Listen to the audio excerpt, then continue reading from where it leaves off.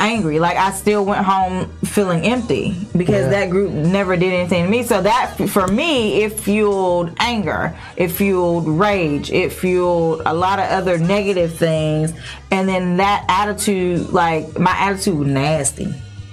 Well, I never had a nasty attitude. No, mine was nasty. Well, when I got older, that's when my attitude got matter of fact, not only nasty, but I was aggressive. And I believe it was because, like, back then, I almost said they didn't want me, but it's true. Back then, they really didn't want to rock with me. Now everybody's and like when I grew up and began to strike out on my career, like, everybody wanted to be down. Everybody wanted the peace, or wanted to be like in the circle then. So if I felt like you wanted to be in the circle, I felt like, okay. So now you gonna earn to be in this circle. So, but basically, you ended up going from trying to fit in circles to where now you created a circle and people wanted to be in. I created an environment. Like, listen. Yeah.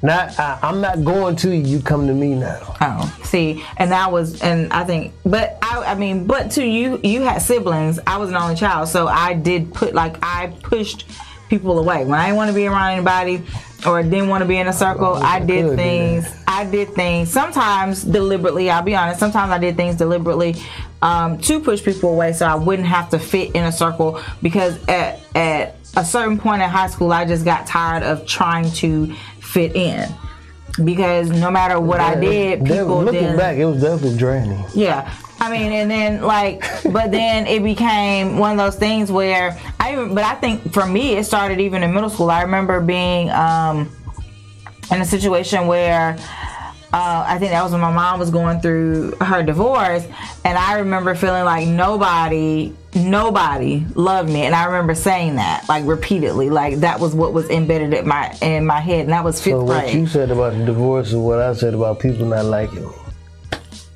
So it was kind of like, what do I do? But then the flip side of that is, the older that I got, some of the relationships that I had with people, or friendships I had with people, I then learned to cherish them. But then it was still like I just don't trust you because I just don't think that you are super loyal. But then I had to flip that on my side. Am I being loyal? And so it wasn't until maybe we've been doing this for 8 years, maybe like 5-6 years ago. Yeah, like 5-6 years ago, like I really then understood what it meant. No, 7, because Araya is 7.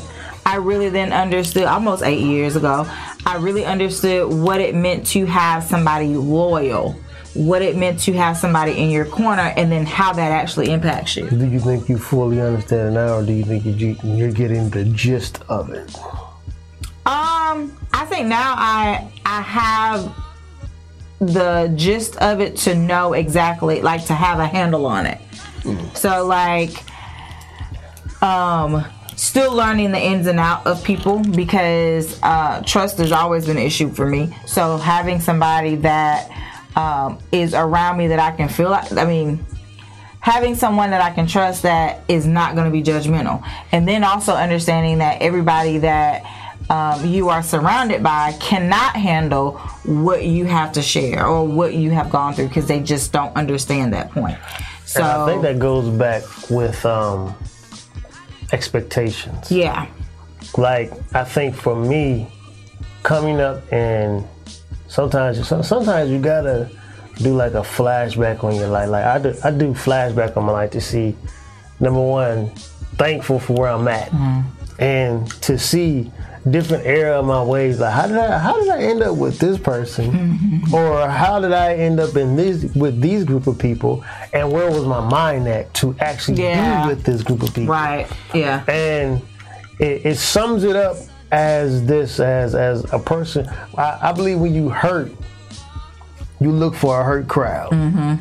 When whatever your symptom is, like you are attracted to that. That's why a lot of times, even in relationships, we are attracted to broken people. Like if you're broken, you're like, okay, got something. I mean, you're not gonna say, "Are you broken?" You're broke. Let's be together. Let's get broke together. You have 5 bags because I got like 5. And we got 10 together. But you try to find common ground as far as different other stuff. So I think for me, when I think of iron sharpen iron, like I don't think we think about the negativity of it. Mm-hmm. Like somebody can sharpen you to become a great person. Mm-hmm. But then somebody can also sharpen you to become horrible.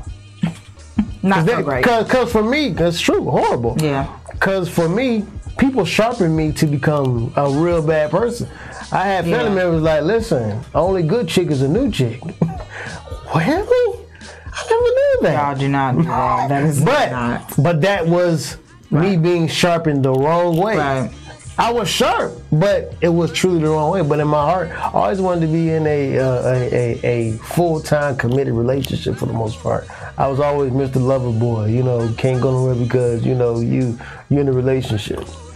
But it goes to show, like I always tell people, if you show me who you hang around, I can tell you your future.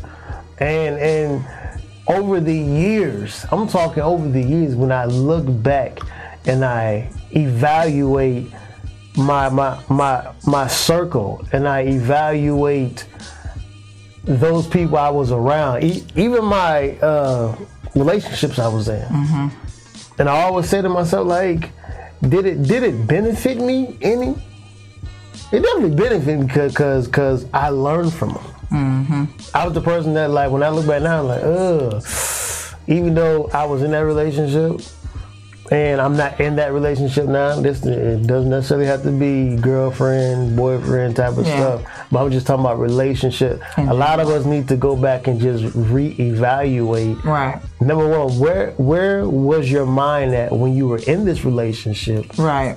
And then evaluate the relationship that you're in now, and think, okay, am I repeating the same thing?